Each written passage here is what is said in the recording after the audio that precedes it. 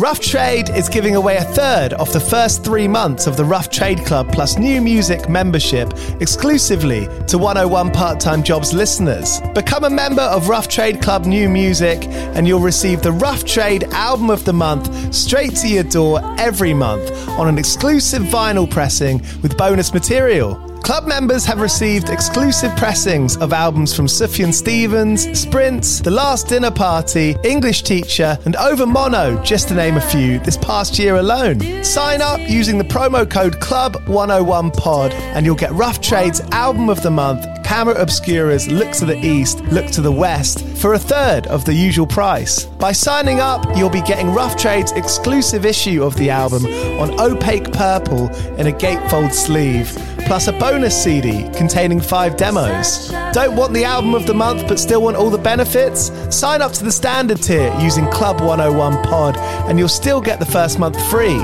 You'll also get free shipping on all orders, 10% off at the bar and on secondhand vinyl in store, and exclusive access to sold out Rough Trade events. So don't hang around. Head to roughtrade.com/club and sign up with the code CLUB101POD. That's CLUB101POD and claim money off Rough Trade's Album of the Month today. This offer is for UK residents only.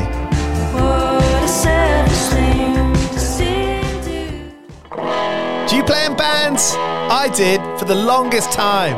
And I wish that I knew that DistroKid was a thing. I don't even think it existed back then. DistroKid makes music distribution fun and easy with unlimited uploads, and artists keep 100% of your royalties and earnings. 1 million plus artists rely on DistroKid to get their music on Spotify, Apple, YouTube, TikTok, Tidal, Instagram, and all the major streaming services. When you get DistroKid, you can see a DistroKid bank and withdraw your earnings. You get notified when you've earned royalties and you can withdraw via the app. And you can even check your streaming stats on Spotify and Apple. Get 30% off your first year on DistroKid by going to distrokid.com/VIP/101pod. 30% off for your first year. That's not bad. We know it's a tough world out there. Why don't you make it easier for yourself? And to get 30% off that free year as an artist, where you get 100% of your royalties and earnings, go to distrokid.com/VIP/101pod. All right, stay with me. I'll be right back after this. Another day is here, and you're ready for it. What to wear? Check. Breakfast, lunch, and dinner? Check. Planning for what's next and how to save for it? That's where Bank of America can help. For your financial to-dos, Bank of America has experts ready to help get you closer to your goals. Get started at one of our local financial centers or 24/7 in our mobile banking app. Find a location near you at bankofamerica.com/talktous. What would you like the power to do? Mobile banking requires downloading the app and is only available for select devices. Message and data rates may apply. Bank of America N.A., member FDIC. When you need mealtime inspiration, it's worth shopping Kroger, where you'll find over 30,000 mouth-watering choices that excite your inner foodie. And no matter what tasty choice you make, you'll enjoy our everyday low prices, plus extra ways to save, like digital coupons worth over $600 each week. You can also save up to $1 off per gallon at the pump with fuel points. More savings and more inspiring flavors make shopping Kroger worth it every time. Kroger, fresh for everyone. Fuel restrictions apply.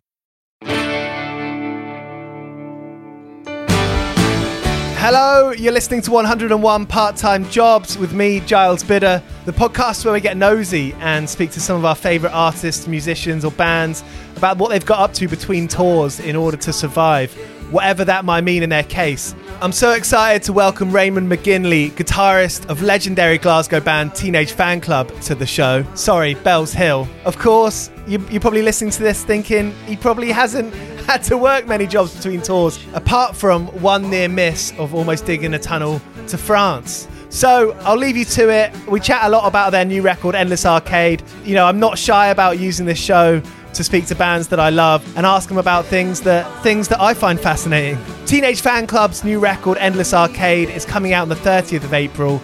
This is I'm More Inclined behind this. It's sounding amazing. I'm really looking forward to the record and looking forward to seeing them play eventually. East London's Signature Brew are the official beer of the podcast. They've made beers with Mastodon, Idols, Slaves, Sports Team and a whole bunch of other bands. If you live in the UK, you can get beers from their website delivered directly to your door. signaturebrew.co.uk for that. And with the voucher code 101podcast, all capital letters, you can get 10% off your order. Here's Raymond McGinley of Teenage Fanclub. Go well. Cheers!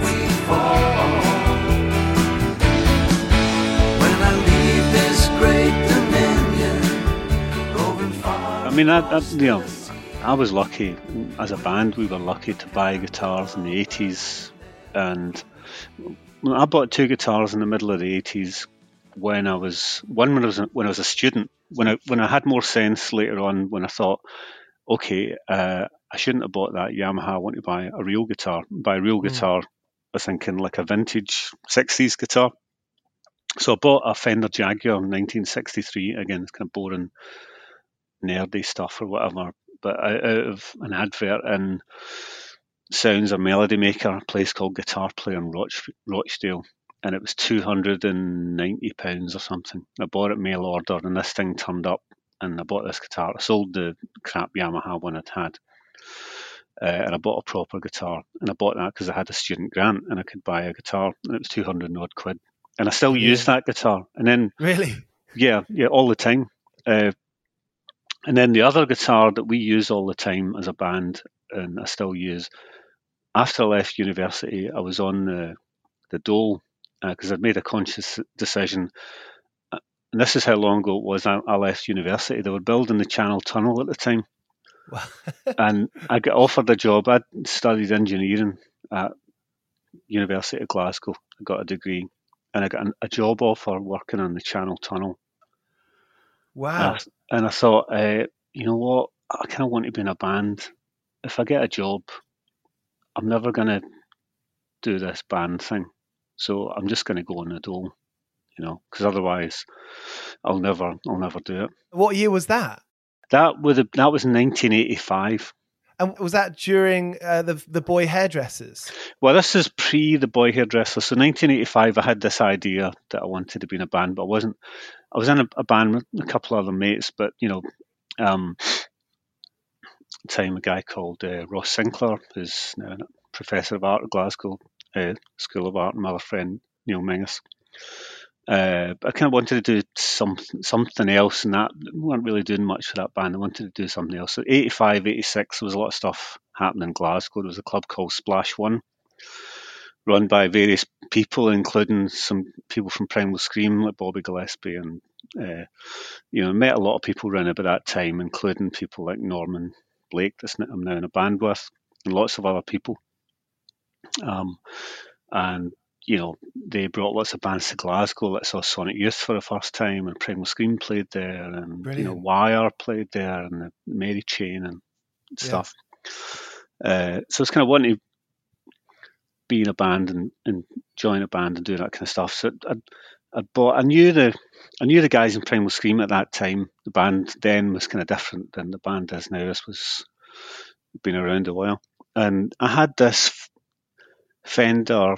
I'd bought like a Fender Twin amp, but I'd seen this other guitar for sale, an 60s Epiphone Casino. Yeah. And the guys in Primal Scream had borrowed my amp to go on tour, and they said, "Oh, we'll buy that amp off you. We'll give you 300 quid for it." So I thought, oh, that's great. So I'd kind of had the £300 in my already. I kind of owned the £300. I was on the dole at the time. I was in a flat, and I shared a flat with 2 other people. And the monthly rent for the flat was £300.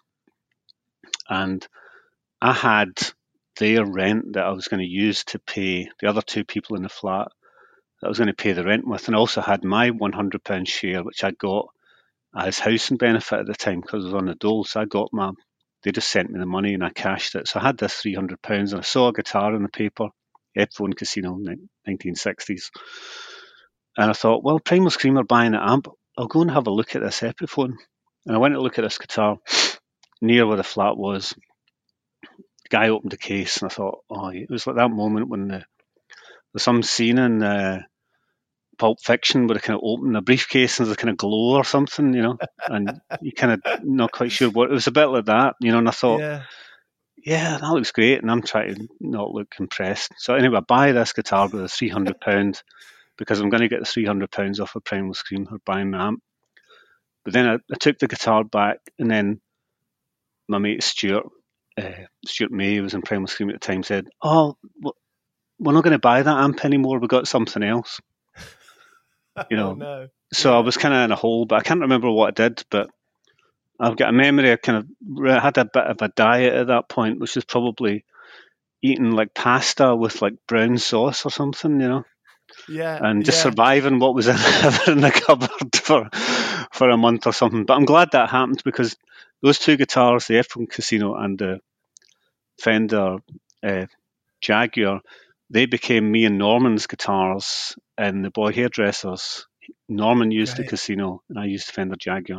And we still use those two guitars now, and we use those guitars extensively on the new record we got coming out, Endless Arcade. We're still using them.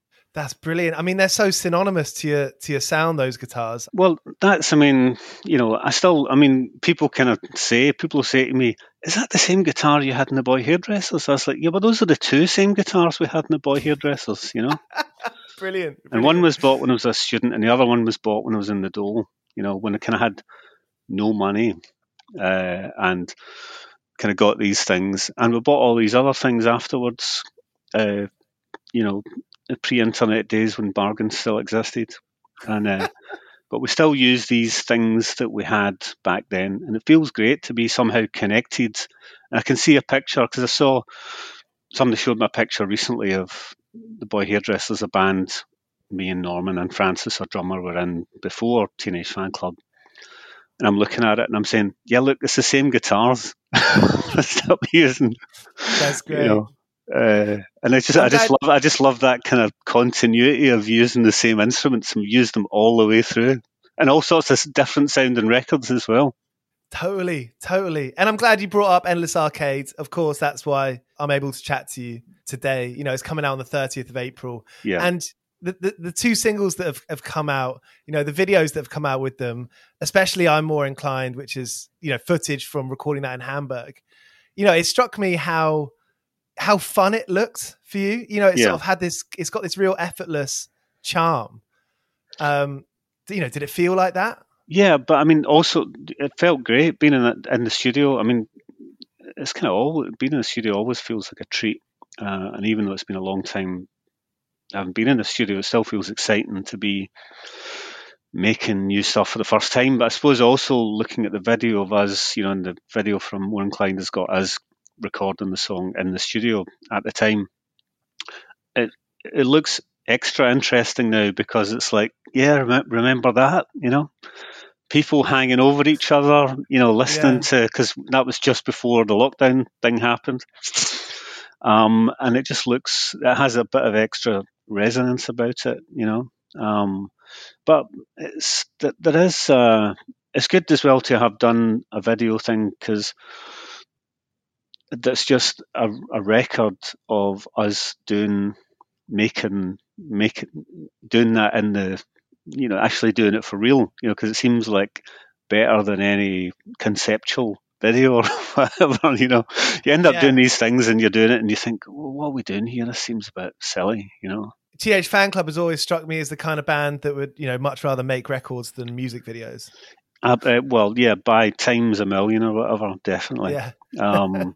But yeah, so if we can just make the music, because we're kind of thinking, we did that, we're thinking, do we ever need to make a music video again? Maybe we just because we know a friend of ours and, photographer Donald Milne, who filmed that, and we've done stuff with him for years and he's great. And we think, well, let's just get Donald in the studio. Anything else would do it, and we'll just get him to film it. Then we won't have to think about making a music video again. We'll just do it.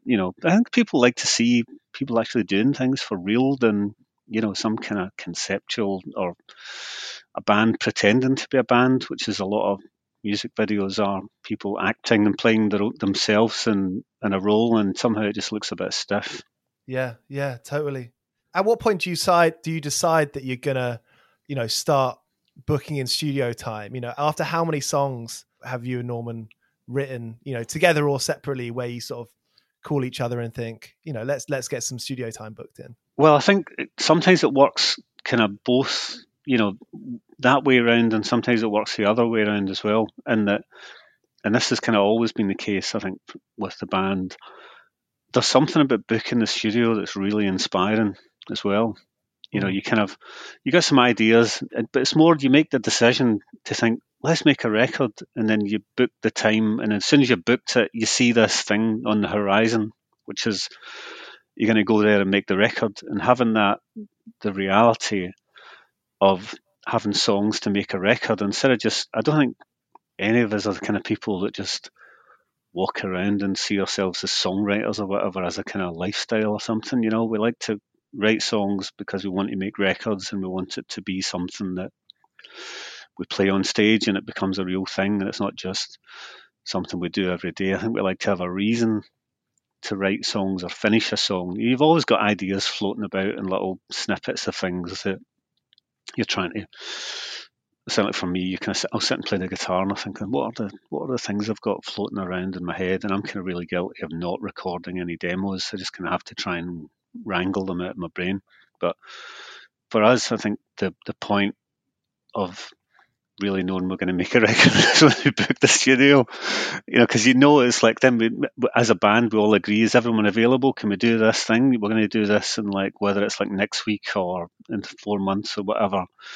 You know, once it becomes a reality, then it feels really exciting because you know that you're sitting working on a song, not just as a self-indulgent exercise apropos of nothing. You know, you're doing it because you've got a destination for it and it's actually something you're going to work with other people and it's going to become a reality.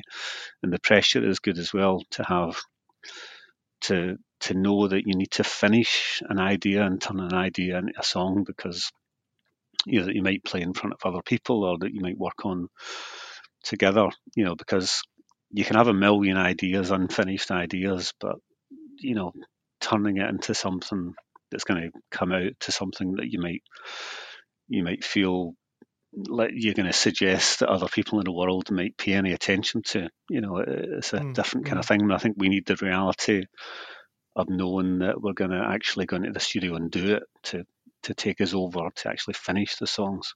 Do you get inspiration from, you know, when you booked the studio time in Hamburg? Of course, there's, you know, so much Beatles stuff around that, and not only the Beatles, but John Lennon's last record. You know, it was the same mixing desks used on that. You know, when you booked that, did that add a kind of inspiration in the way that you could kind of envision the record sounding or feeling? Yeah, I mean, I think Hamburg, the first time as a band, Teenage Fanclub ever went to Hamburg was in 1990, and we were putting out a single, which is a cover, a pretty, you know, raucous, you know, to put it mildly, version of the Ballad of John and Yoko that we were releasing, that was going to be released on, and for some reason, I think it was going to be what would have been John Lennon's 50th birthday. And we were in Hamburg at that time, just coincidentally playing our first show in Hamburg on the Reeperbahn. Brilliant. So I don't think anyone can really think, well, I'm sure, you know, anyone that's into music finds it hard to think of Hamburg or to be in Hamburg without thinking about the Beatles, you know, and also just lots of people, you know, you think, you know, what it would have been like Little Richard or something playing in Hamburg or something, you know, with Jimi Hendrix playing guitar or whatever, you know, and all that, what that would have been like at that time. And there's still remnants of that atmosphere left, you know. So I think the city does have that kind of resonance or whatever that's still there, you know. But also we like Hamburg in other kind of ways as well, you know. It seems, you know, it's kind of just an industrial or ex-industrial city, Northern European. There's certain parallels with Glasgow, and you know, but for whatever reason, we like it there. You know, and it feels like a place that makes sense for us to make a record there. That's funny you say about Northern Britain. Actually, I didn't connect that because the docks in Hamburg, they're pretty brutal looking, aren't they? Yeah, well, I mean, I suppose maybe one of the differences between the docks in Hamburg and the docks in Glasgow is that the docks in Hamburg exist a lot more than the docks here in Glasgow do. You know, it still feels, you know, I mean, you know, not that would I know, but industry in Hamburg, I don't know anything, you know, I have no idea. So, you know, someone in Hamburg's listening to this and thinking, what are you talking about? Shut up, you know. I'm with you. You know, but just as a kind of, you know, a city that has there are some kind of similarities of between Glasgow and Hamburg. Not completely, but it's a city we've always liked. We've felt comfortable there. We felt like it makes sense for us to be creative there. We like it. In the press release, sort of the main quote is from you about the title of Endless Arcade, saying, you think of an endless arcade as an imaginary one that goes on forever. And, you always, I took that personally as, the real life, you're always going to be surprised. You're going to go through some twists and turns. Is that maybe subconsciously a reflection of being in a band for so long? Yeah, I mean, I suppose everyone, I suppose all we know as people that have been in a band is we see life as being in a band. And it's a kind of stupid thing to say, but I think everyone, whatever they do, has their own. Everyone's lives have. I mean, I suppose we have chosen to live a life that's, I wouldn't call it precarious, but the thing I like about doing what we do is there's no guarantee that it's going to last any longer than what you're doing now. And I think personally, I've always liked the idea of a lack of, it's like 30 years in or whatever, you can look back on it, but you can't look forward on it as a career or whatever, right. Yeah. And I've always thought, well, we'll do this record and then see what happens after that. I think as a band, we'd never have a presumption that just because we made a record that people are necessarily going to like it.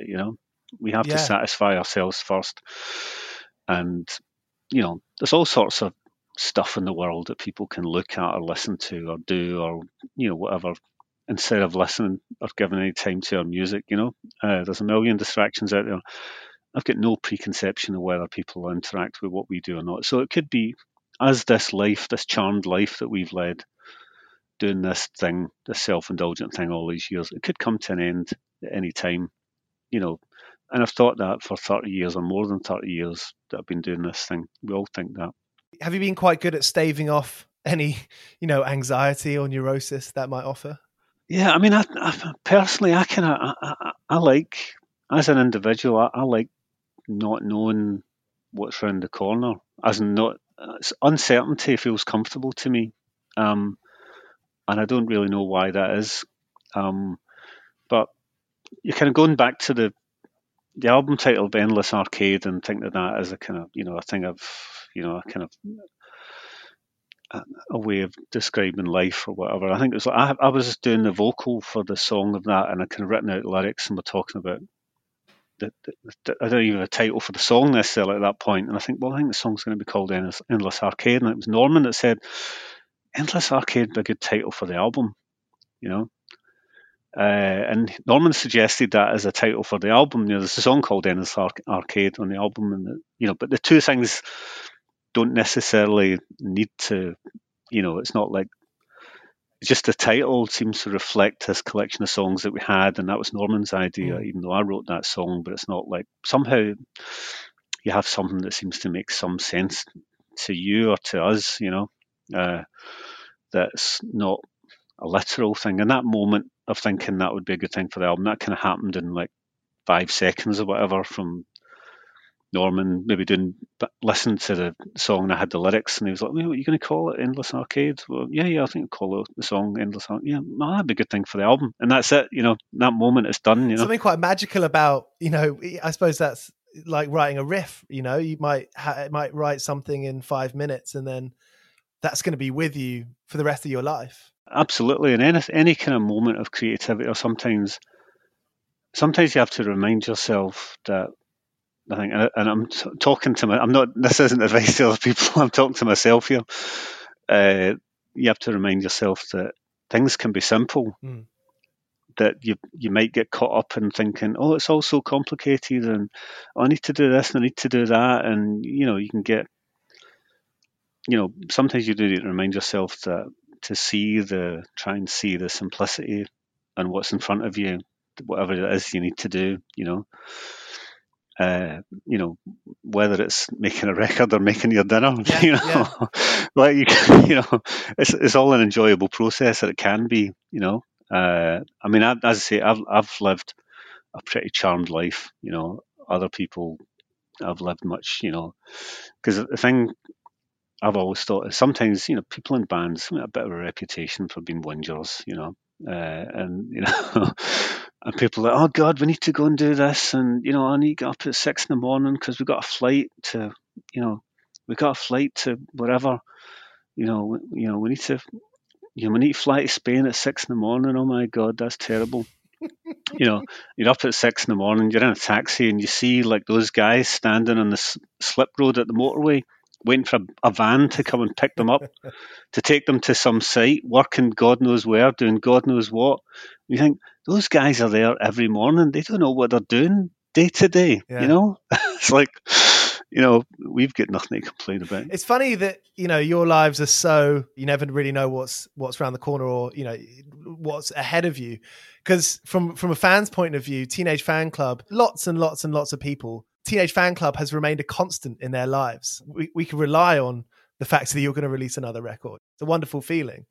I mean, it's reassuring to, and it's always reassuring to meet people and interact with people that, tell you. And the frustrating thing for us a bit on this new record is there's a kind of cycle of process of making a record. And to me, the end of that cycle is you go and play some shows and you meet people after a show and they say, oh yeah, I got the new record, I really like it, I like this song or that song, and you meet the people for whom this thing that we've done means something to them, and at that point you feel like the thing that you've been doing kind of obsessively, just as a kind of battle between you and your own expectations of what you might do, is kind of finished because it's gone. You've kind of seen it go into the world, and people have taken it into their life and use music as the way people use music to, the way we all use music or whatever to help us with our lives or whatever, and the frustrating thing now is I don't know when we're going to get that moment when we go back out on tour again, and so it's a bit frustrating at the moment because usually we'd be thinking, oh, we're going to go and play those shows in a month or two, and we don't know what's going to happen, and it feels kind of strange to us because we've all seen that point of when we finish the record and then the record comes out and then we go out and we tour. That's all part of the creative process, and we get to the, and we move into that other thing where we're out in front of people and it happens every day, and you move on from city to city, and all the rest of it is part of the thing that we've always enjoyed. And I suppose at the moment we're missing that final piece, but hopefully we'll get there before too long. And it's coming out on Merge in the States, at least. It's on Merge in the States and our own label, Pima, and UK and Europe and everywhere else, And Merge, I'm a big Superchunk fan, and so Merge Records, as far as I understand it, was born out of Superchunk needing a record label to put out, putting out their own 7-inches. And there are a lot of similarities for me between you and Superchunk, especially what you were just saying then a little bit earlier about how, you don't necessarily walk around thinking that you're songwriters, but it's certainly something that you're brilliant at and give off a kind of inviting vibe about. I think Superchunk has that as well. Well, we first met Superchunk in 1990.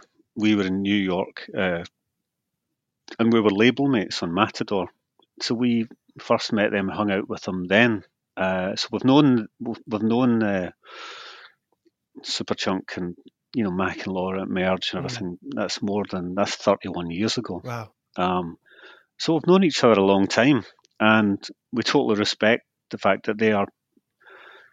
They're people that did what they do out of a necessity to, it starts off, you do the label not as a grand ego project, but as just something that is you need in your life to get from A to B or whatever, Yeah.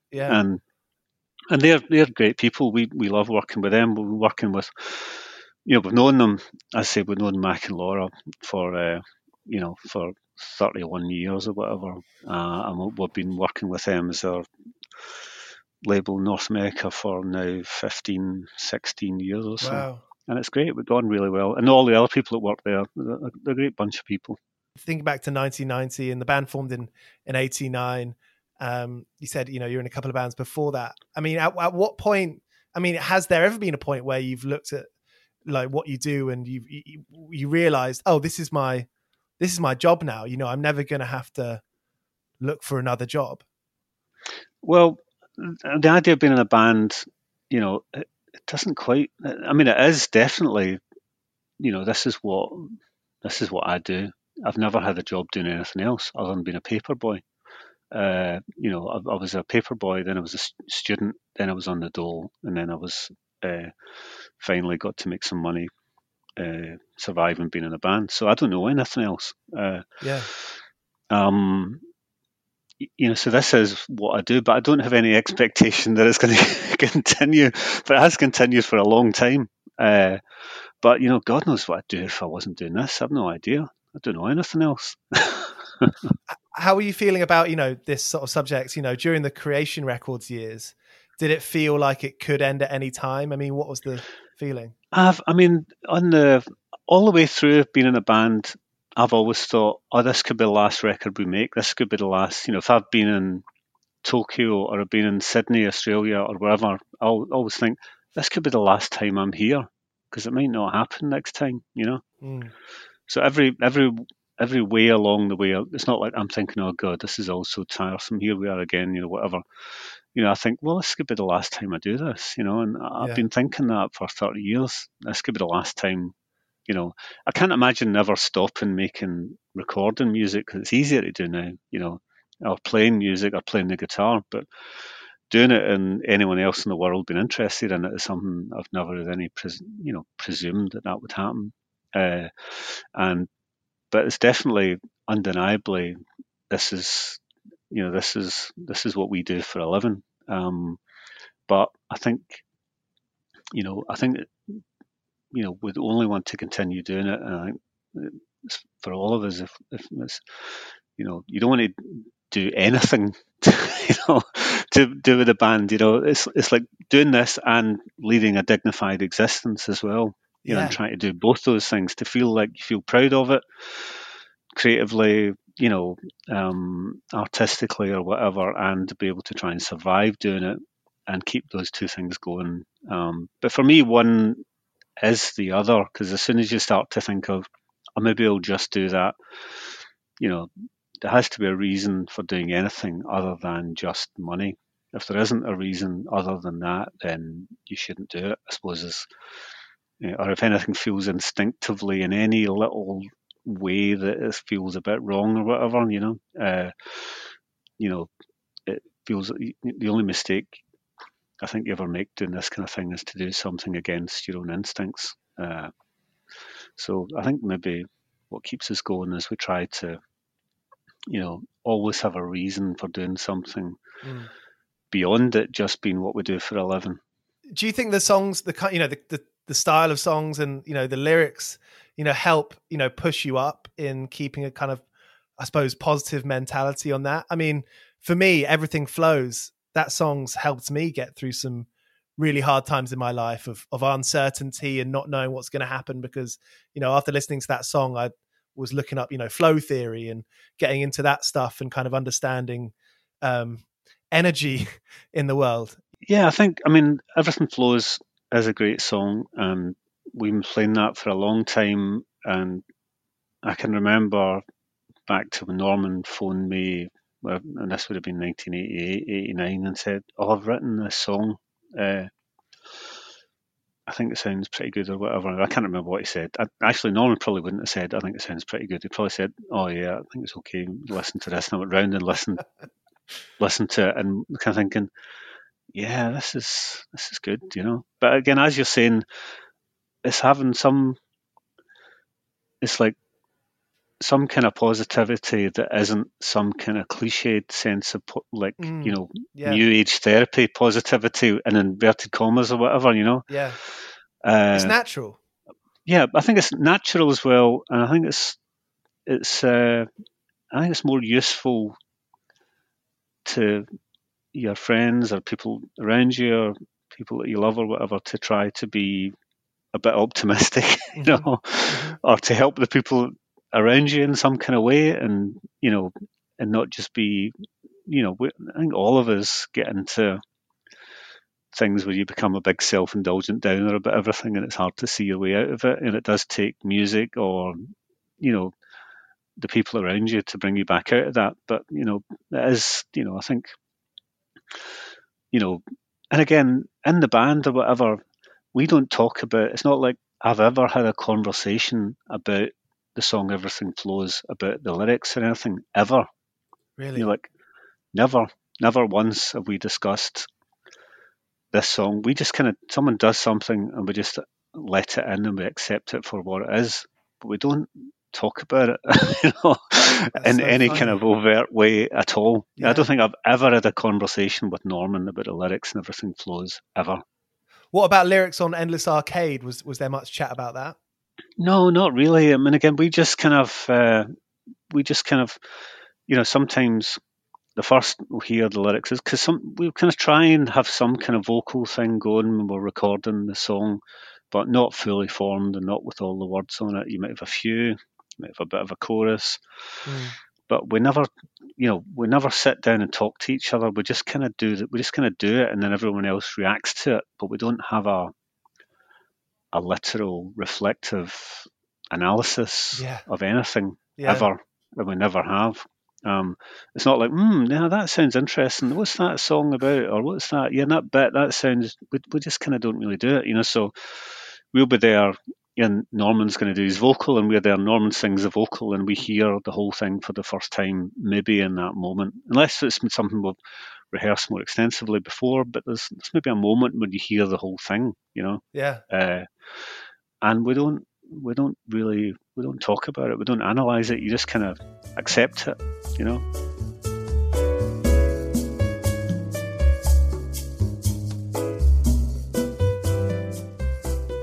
I've read in the past that you were sort of the band's de facto manager. And there was a Great Guardian article I read from a few years ago where he talked about, I think it was bandwagon-esque, and you were speaking to a lawyer in the US, and you were in your folks' home in Glasgow. And there's a real kind of paradox between the two worlds. Yeah, I mean, I can, because again, it wasn't like you got a group of people, and you've always got some kind of, hesitate to use the word dynamic or whatever that happens between any group of people. But it's just a kind of natural thing. People elect. You get different people that'll take interest in different things, and for whatever reason, I was the one that might have dealt with more of the business side of things. But it probably started with me. There'd be me and Norman, and I'd be the one that phoned the studio to book it or whatever, and it kind of starts from there. Yeah. You just go, I'll do that. I'll book that van or whatever. So it ends up with, you get a slightly ridiculous situation where suddenly we go to New York for the first time in 1990, and suddenly people get interested in the band, and major labels start getting interested in the band, and somehow these mad guys went to New York. We got an advance from Matador Records of a very, very small advance. I can't remember what it was, $1,500. We bought it on flights to go to New York and play some shows in North America, which people wouldn't do because it's not necessarily sensible, but we weren't really interested in what was sensible. We wanted to just go out and live our lives and, experience things. Great. But because we did that, I think people thought, who are these guys that are just here apropos of nothing, really, and people back in the UK would suddenly thought, who are those guys that they're getting this press in North America? The normal way, the line of UK bands is you wait, you do you get a bigger deal in the UK, you become a band, you go to America when you're all jaded in a limo, then you're really grumpy and everyone in North America hates you, which is usual kind of, then you go back home and you bitch about America, because you're not as successful there as you are in the UK, whatever the kind of normal, the way it's meant to work out. Where we just kind of went there the same way, and sleeping on people's floors and driving around and doing all sorts of mad stuff the same way as we were here. We just kind of behaved the same way there as here. Brilliant. And people seem to feel quite. But anyway, cut a very long story short. We end up speaking to people that are interested in signing the band. So we're kind of like, oh, what's this all about, So we ended up getting a lawyer in New York, a guy called Richard Grable, a really cool guy. He was like Sonic Youth's lawyer and Don Fleming and stuff, and he represented us. So suddenly I'm in a council flat in Marehill in Glasgow, in a multi-storey flat, and I'm on kind of still on the dole at this time, and I've got a New York lawyer, and I'm talking to this guy in New York about all these, like Columbia and Geffen and Atlantic, and all these people that want to sign the band, and we're talking about setting up a trip to New York to meet all these people, which we eventually did, and met like 11 labels, and it was crazy. It was it was funny, And is this is a time where major labels are kind of snapping up guitar bands? Yeah, well, I mean, I think there was probably a period when guitar bands seemed unfashionable in the 80s, when everything went kind of, who knows, I can't really remember, yeah. But people suddenly got interested in these guys in their early, mid-20s who looked like, they didn't really care, which is us. And, you're not really aware, young people aren't aware of the attractiveness of their own youth and of their own fearlessness, whatever, to more jaded people, older, suddenly, we couldn't really see it. But anyway, I ended up as this guy with no money in a council flat, living with my mum and dad, talking to a New York lawyer. And someday we had this like rehearsal studio on the other side of Glasgow, and a lot of days I didn't have the bus fare to go to rehearsal. But I'm interacting with all this stuff. It was crazy. And I remember talking to this guy, the guy that eventually signed us to Geffen Records was a guy called Gary Gersh. And I'm not sure what he's doing now, but I remember he was our A&R guy. And, again, I'm in the council flat. It's two different worlds. He's sitting in Geffen's office in Sunset Boulevard in Los Angeles, and I'm in a council flat in Maryhill in Glasgow. And I'm talking to him, and he's talking about a fax. This is maybe before we signed. We're still talking to him. I was chatting to him, and I said, and he was saying about sending a fax. I said, I don't actually have a fax machine, Gary. And Gary was kind of funny. He was classic LA, and he said to me, I won't do the accent. He's like, Raymond, you can just go out and buy one. And I'm kind of like, Gary, the reason I don't have a fax machine isn't because I'm stupid. It's because I don't have any money, I know you can buy one, It's like, but it's about 500 quid, So anyway, cut to a few months later, we all had fax machines. Brilliant. I mean, that's the thing you read about, that, if a band puts out their early on in their career, a record, maybe they don't see any money from it for 10 months or a year. Well, I have to say, they gave us a good big wedge of cash, which was useful, because, not that we were still, I think one of the things we've always been good at as a band is we haven't ended up in the big financial hole too much, where you get some money, you spend it all, then you realise you've got tax to pay, then suddenly you go bankrupt and the band's over. We've managed to avoid that. Because that's, so many bands end that way. Yeah, absolutely. We've managed to avoid that. But, I'm not complaining. People gave us quite a lot of money in the 90s to make records. But we were still doing exactly what we wanted, certainly from creation. And, people just gave us money. We went and made records. It didn't make any difference other than the fact we had a bit more money to make a record, but nobody told us what to do. Or people might have tried to tell us what to do, but we didn't listen to anyone, Brilliant. Well, Raymond, I don't want to hold you too long, and it's been a total pleasure to hear all these stories. Yeah, well, I mean, I suppose, it's always, I think you need to be. We had this guy who was our tour manager, and for a while, manager Chaz Banks, guy from Manchester, and he had, at the same time as having stories from the past, you have to be self-aware enough to not be like, oh God, here comes this old tripper with his stories from the past, because Chaz would be like, he would presage or whatever the word is.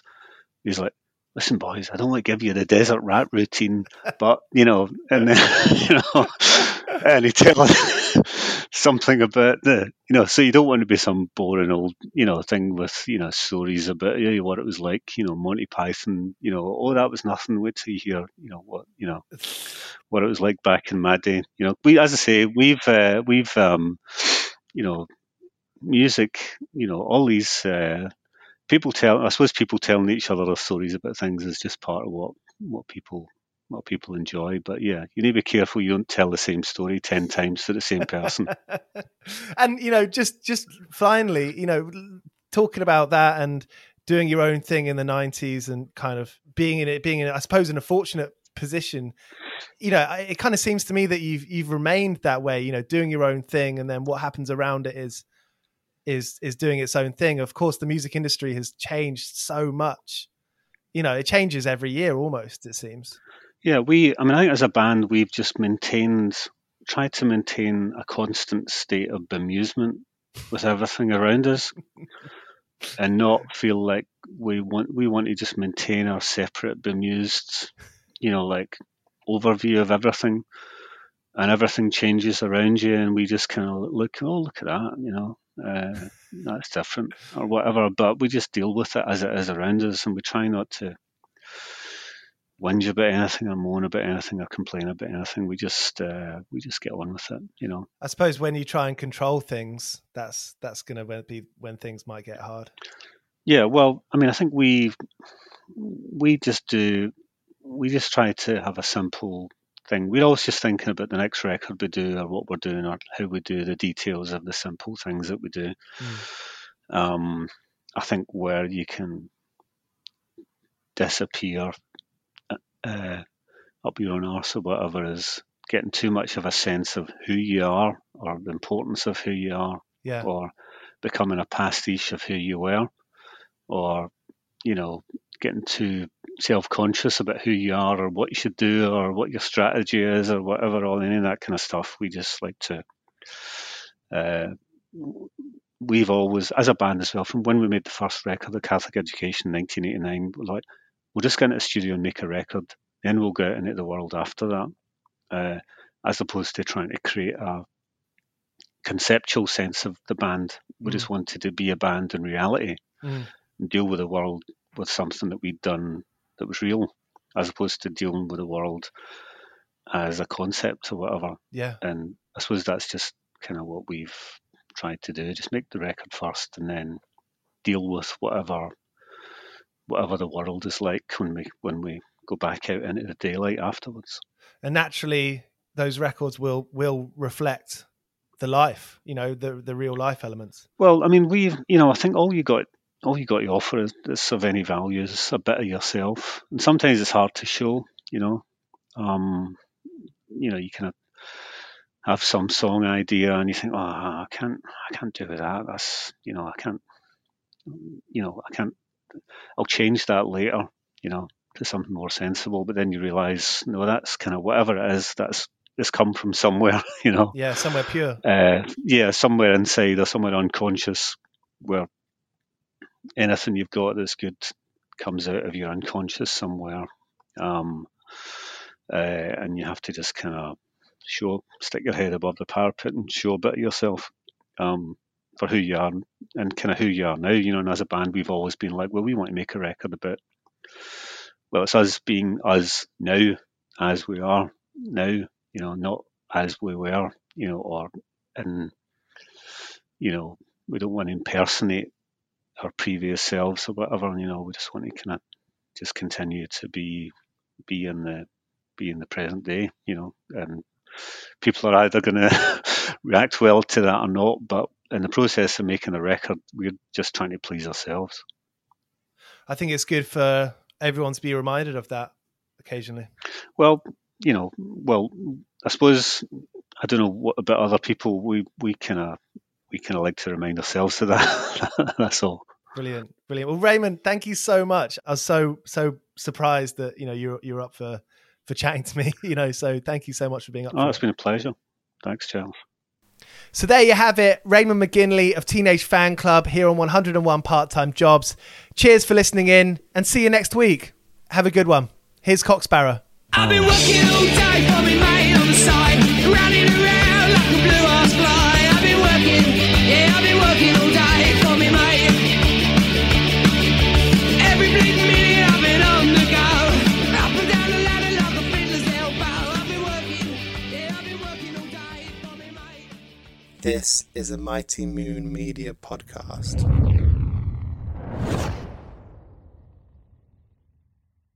It is Ryan here, and I have a question for you. What do you do when you win?